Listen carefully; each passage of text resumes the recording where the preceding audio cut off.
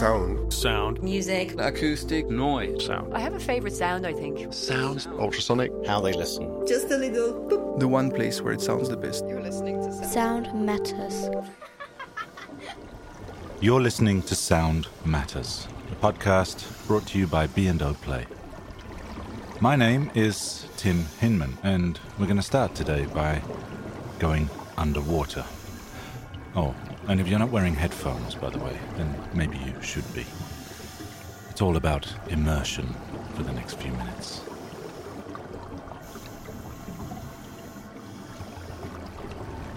My name's Jessica Reed. I have lived most of my life in Southeast Asia, having always lived on an island, right next to the ocean. Diving is like a natural hobby for me. So I was on a 10-day dive trip on a boat. And so we'd just come to a beautiful island just off Bohol, which is near the island of Cebu in the Philippines. It's a very clear, hot day, so there isn't much wind or waves or anything like that. We can hear the chugging of the engine and we're just chatting away happily.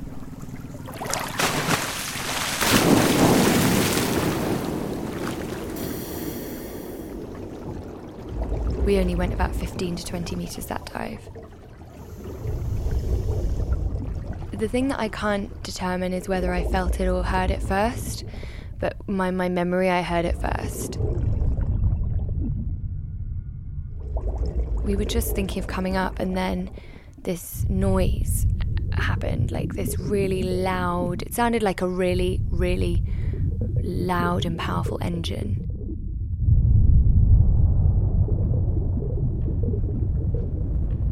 It was like this rumble, a really loud rumble. And I thought, shit, what is that? So we looked up and around, and I thought, there's a boat that's coming. And then it got louder and louder, and then I thought, okay, this boat is massive. Where is it? It was like there was an oil tanker on top of us, like speeding through the water at like really fast pace, and it just kept coming. And then got louder and louder and more intense. And as that happened, the vibrations within your body were really, really strong as well. So it felt like in your bones, like shaking thunderous noise in your bones and all around you, to the point where all our other senses were just completely thrown off. But we couldn't move, we were stock still, and we just held hands and looked at each other. And then I thought, oh, maybe it's dynamite fishing, because it's like we're being bombed. Like it's like explosions. I've never heard anything like this. This must be like a war zone, So I was thinking maybe they're bombing the reef. The sand was moving and everything was kind of flowing, and the ground was moving. Fish were swimming everywhere. So I was kind of thinking something's happening to the ground. It's being destroyed or something. So I can't explain it. It wasn't like you have cartoons where it's like the ground is cracking open. It wasn't like that, but there were cracks in the seabed, and the sand was kind of being sucked into it. So everything was in motion on the seabed. And then we saw this turtle like swim really, really fast past us. And normally they're like really slow animals, and they're very they don't get that close. So I think that kind of broke the tension of the moment, and then everything stopped. It felt like really weirdly normal and safe, like almost immediately. It was clear that it was okay immediately. It was really weird. It was just still and beautiful again, and everything was normal again. And we just swam around and looked for our friends, and we found our friends, and we were all just staring at each other like, what the hell is going on, like wild eyes in the goggles. And then we just slowly ascended, and then when we got to the surface, our heads popped up, and we were like immediately regulators out, what the hell's that? We didn't know what it was until we surfaced and spoke about it and heard the news. We didn't know what it was. We found out that it was a really quite big earthquake, I think at 8 on the Richter scale, right under Bohol, which was where we were diving. So we were really in the epicenter of it when it happened.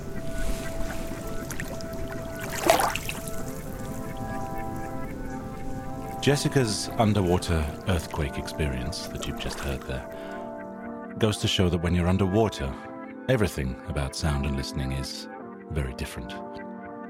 It's a different kettle of fish, you might say, which is, of course, a very tenuous link to the main part of the show, which is called The Voice of Cod and concerns, to some degree, fish.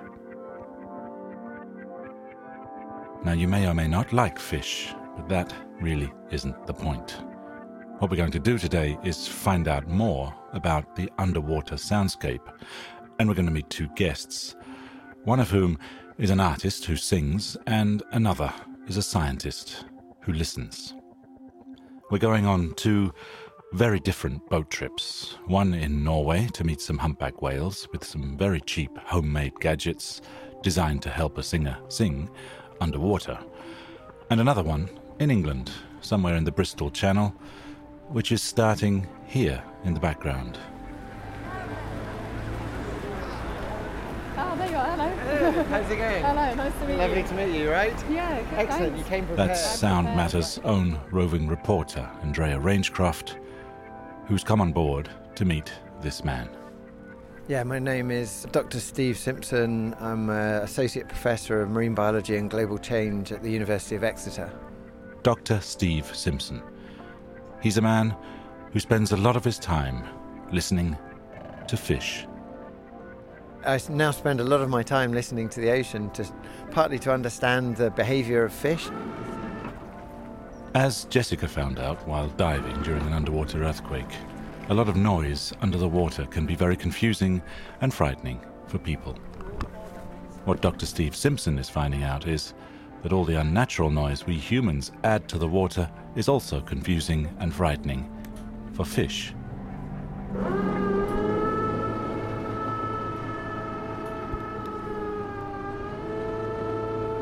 His research concerns listening to the fish when they talk or make noise, and it's about asking what on earth the fish might be listening to.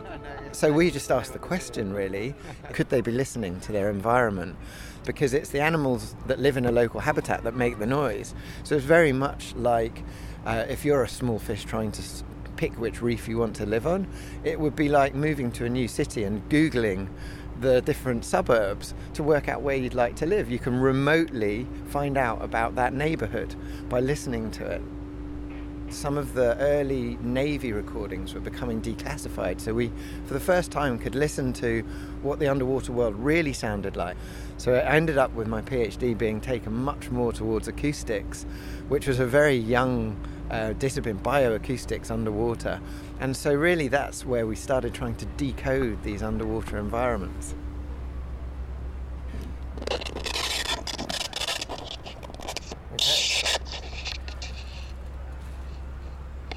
So, yeah. Recording it now. So you can see how this detects pressure. Banging it with your finger there. So yeah, and that's just the sound of my hand on the cable as I lower it down. Let's leave Andrea and Steve lowering their fancy hydrophone into the water and meet our next guest. This is Gru Bagoyen. My name is Gru Bagoyen. Now, Gru is not your regular, everyday sort of singer. She's also an artist, and she makes her art with her voice in all sorts of ways. I'm educated in media art, and I work with sound art and make pop music. I'm a singer. She's also very much into singing to unusual audiences and recording the results. I don't like so much humans. I like quite a lot of everything else. I think that's the working problem.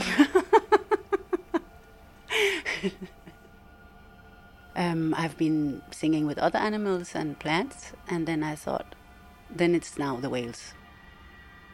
But I found out that there's different kind of groups of humpback whales, and they don't all go south and then they go north. They're like, how you say, areas where a certain group goes, and then they also have a certain song or sound. So Gru made up her mind that now she wanted to try and sing to, and hopefully with, a few whales. And there she came across her first problem. How on earth was she going to do that? I wanted to sing with the whales. Actually, I wanted to go underwater, and I was thinking to come in a bubble or something like that. And then I thought, I don't have that budget. So how do I get my voice underwater? And how do I record them and me at the same time? So I put my own Shure into a condom. Take one ordinary singer's microphone, stick it in an ordinary condom, and drop it into the water. You just made yourself a hydrophone. I really love this mic, so I was really a little bit sad about putting it into this condom and putting it into the harbor. But the sound was really good. It was really, really good. So I was like, I have to see now that I can really get this good sound out of the condom and the mic. Maybe I should see if there is just a possibility to find a really cheap underwater speaker. So a cheap underwater speaker and a microphone stuck in a condom, and Gru was all set to record herself singing to whales underwater. Leading to her next problem. Where do you find some whales to sing to? Meanwhile, Andrea and Dr. Steve Simpson have started listening to the water somewhere in the Bristol Channel. But, like any fishing trip, it may take some time before you catch a fish. So I'm hoping that we'll hear some fish down underneath. Often fish will congregate under floating boats, under jetties and things. Recording down there as well. It is, so we can hear a boat quite loud at the moment. Okay, yeah, we've got the ferry. Here's the ferry just about to come past us, as if by magic. So the ferry's probably now about 30 metres away, and you can hear it very loud.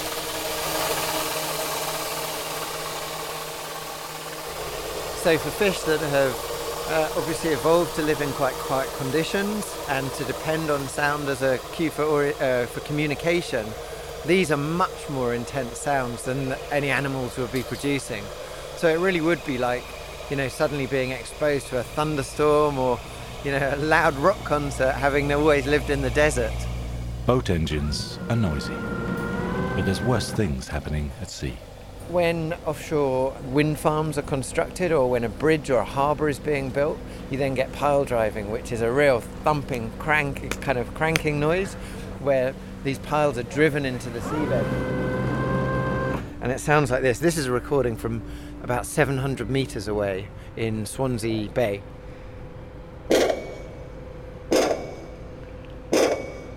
And that you would hear for probably 100 kilometres with a hydrophone. So it really fills the ocean soundscape.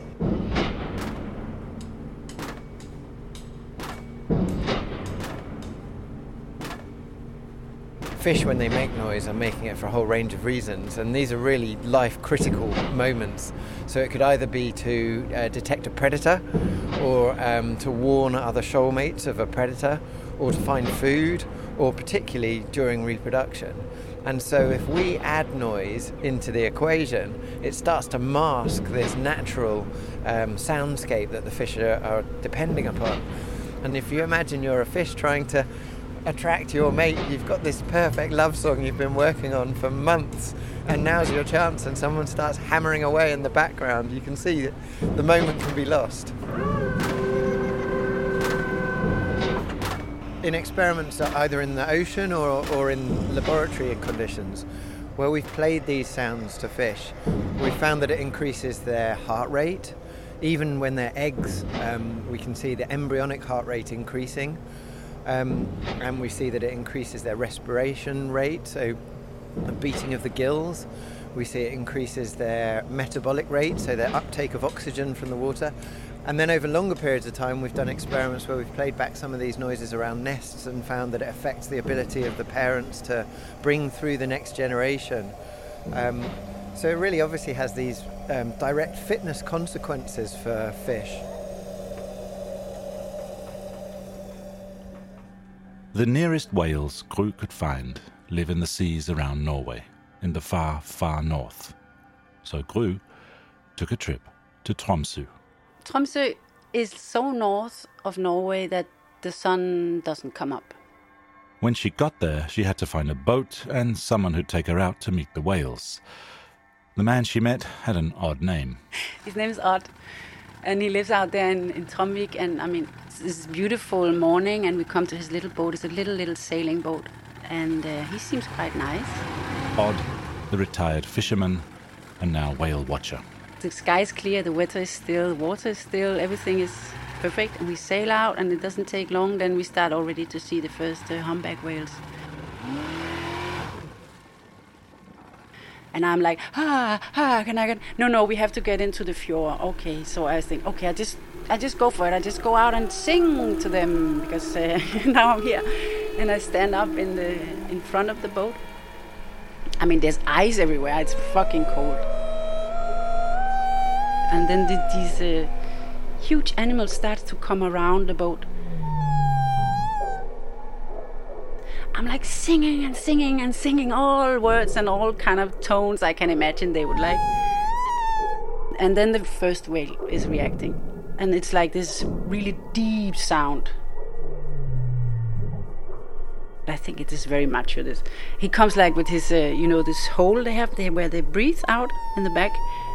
He can somehow trumpet through that hole. So he starts to go...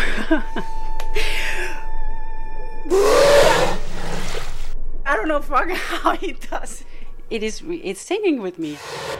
And then, Whalus interruptus. But then, of course, the condom breaks. Meanwhile, back in the Bristol Channel, Andrea and Simon are still waiting for a bite. Time to tell some old fish tales. 3 years ago we were working on the Great Barrier Reef and we heard this sound that we hadn't heard before, and it was a kind of whooping whoop whoop whoop whoop whoop sort of sound. Well, I was just baffled as to what the sound was, where it was coming from, and probably overlooked the Ambon damselfish, this really common species, looking for some, bizarre new fish that must be hiding in the crevices making this incredible sound. And so we think that this is a fish that, in a very noisy, naturally noisy environment, is developing a different sound which gets it heard over the background of everything else. As an animal, if you want to make yourself heard in a noisy environment, you do something different. So this is the sound of a coral reef, where you'll hear the snapping shrimp, but then on top of that crackling sound from the snapping shrimp, you've then got fish communicating with each other. And they'll be making a range of popping and croaking and chirping sounds. So did you hear that? And in the background, actually, in that one, you can hear some of the whoop whoop whoop sound. So if you listen again.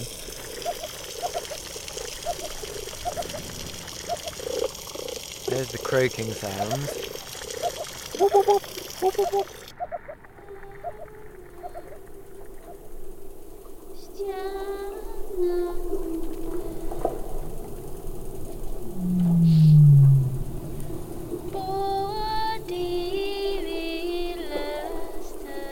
It's interesting. I think maybe they think it's too weird to have voices on the water, because when I sing on top of the water, they somehow come and lay. Normally you only see the tails all the time because they're eating, but you can somehow get them laying like in a line in front of the boat, and I'm really sure they're listening. And then I'm singing, and I never sang so loud. I mean, you just have this fjord, the mountains around you, and there's no one else. Me and the whales, that's what I'm thinking. I'm just giving it everything. And then I turn around, and Odd is standing there, and he's crying. It's really touching. It's just, you just feel so, it was so beautiful. I mean, this old fisherman who broke his arm and decided to do whale watching. Yeah, that was really, really touching. And then the whale go away, and the darkness comes, and we decide to go back home.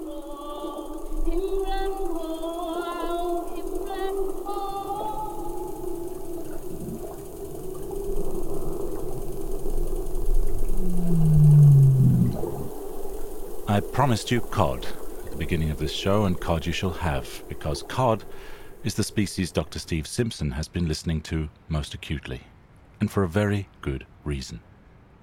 Cod are able to alter their song in lots of different ways, so partly it can be to do with the dominant frequencies, how deep is the sound, but often with fish, the depth of sound directly relates to the size of the fish, and size matters with fish, so they're really interested in these big deep sounds from the male. But what the male can also do is to change the patterns of sound. So you can have staccato sound, bup, bup, bup, bup, bup, deep kind of thumping sounds, or you can have longer kind of purring brrr, or chirping sounds.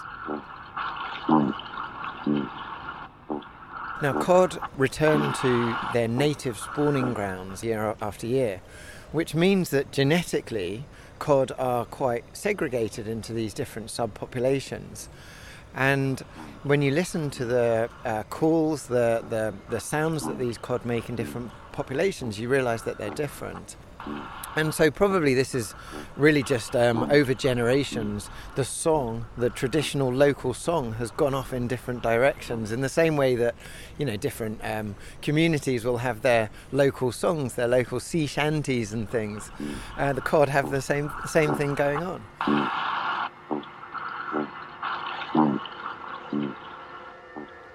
Gru's micro-budget ran out after a single whale hunting trip on Odd the fisherman's boat. But she was determined not to let that stop her. She set about finding a place where she could reach them from the land. To try and see if one can do the same from land, because I just have to get it underwater, the sound will travel. With a tiny portable studio in a suitcase and a new condom on the microphone, this was to be Gru's next shot at singing with the whales from a remote beach in a Norwegian fjord. So I'm deciding I really have to listen now and have to be calm, because it's important that I somehow get into the, mind of the whale. So I'm sitting there really calm. Then I take headphones on, and I nearly say just one tone, and then the first comes. It's such a chill to get this sound, but I have all the time having this. I think it's seaweed, but I found out it's not. There's like this attacking on the microphone that's in the water, like, and then and me, it's really stressful. And then I'm like, this doesn't work. There's something on it. Is it an animal attacking it, or what is it? So I'm walking out, and of course I fall. I get totally wet. It's ice cold. New clothes on, and I get some really nice, long, slow communication with the. After I sang some songs, I'm like trying out, like, okay, what is the state of being that is most, without too much thought? I think they would like that, but I'm not sure. But I will say, and then I'm like, okay, there's, you're hungry, you have sex. I'm trying to think of these, pure big emotions, or whatever I call them. And then I think, okay, I go for sex. And then I try. And so I go like, oh. And then there comes this, there comes some response, and it's a little bit, I'm getting a little bit like, ooh, hope it doesn't come too close, because this is a little bit weird. I mean, there is a reaction also there. And when I'm listening back to it, I'm like, I'm a little shy, I must say. I'm not even sure if I want to show it, because my voice is definitely much more sexual than the whale, but at least the whale is reacting. Fuck, man. But interesting.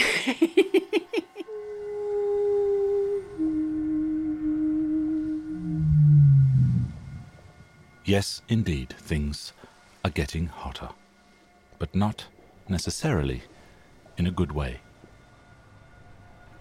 We know that the waters are warming around the UK and around Europe, which is forcing fish species to move further northwards. And as they do this, it's reorganising local communities of fish. So it's likely to be mixing populations of cod that have been historically quite segregated. So if the male has a particular song that he needs to sing to impress the female for her to release her eggs, and then suddenly you've got these different populations being mixed together. What we don't know is whether that will have an effect on reproduction. So that's what we're trying to do at the moment, to try and characterise what the local love songs of these cod are at their spawning grounds, to see how much divergence there is. So if it's different areas of the country, what does a Scouse cod sound like? A cod from Liverpool? Yeah, so Scouse cod, I mean, we're only just at the moment starting to take all our recordings apart. We know that certainly there are big differences between the American cod and the Northeast Atlantic cod around Europe. The regional dialects, we are only at the moment putting our listening stations down around these spawning grounds. So I'm going to have to come back to me on that one. But my guess is, knowing Scouse, knowing I studied in Liverpool, studied marine biology, it's likely to be full of song. It's probably got 3-part harmony if the Beatles have any influence, and it's likely to be a great song.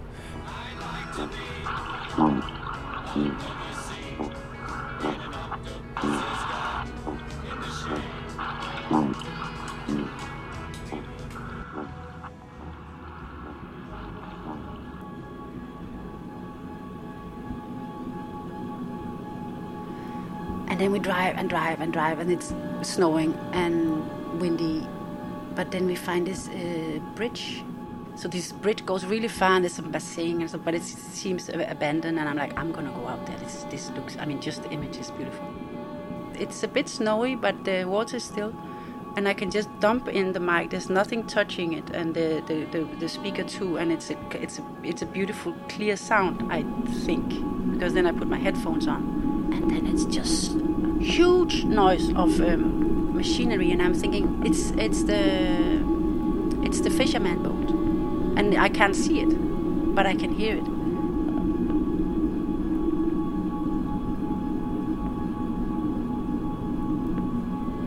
And you can hear, like, inside this huge, it's like a drone. Inside that drone sound of like mechanics and machinery, I hear this really fine, really fine, and it's the herring and the orca. And this, it's really, really beautiful.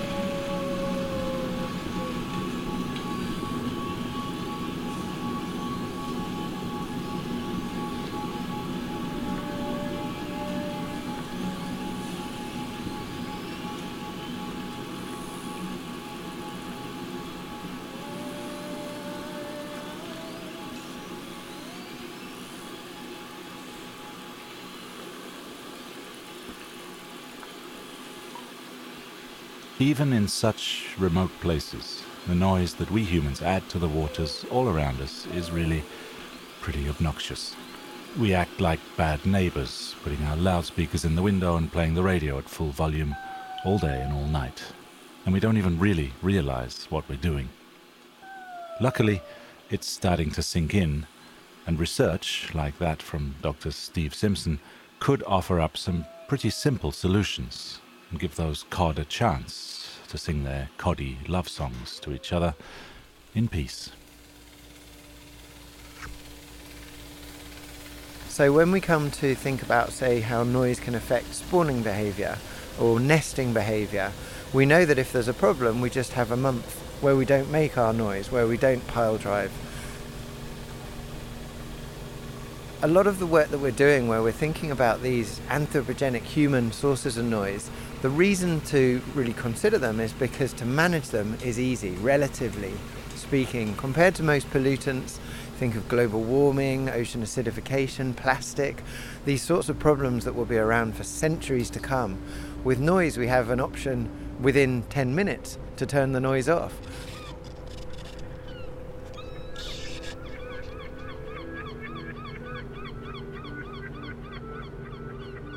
And that's all there's time for in this edition of Sound Matters. Editing and research was by Andrea Rangecroft. A huge thank you to Dr. Steve Simpson, to Jessica Reed, who we heard at the start, and of course Gru Bagoin for sharing her story of low-tech whale hunting, and of course the music she made from those adventurous recordings. You can hear a lot more of her work if you check out her SoundCloud at soundcloud.com/Gru, that's spelled G-R-Y, Gru-music. Thanks to Nathaniel Buzinski at Beoplay for being the brains behind this operation, and thanks to Beoplay for making this podcast happen. You can visit the website at beoplay.com/ Sound matters.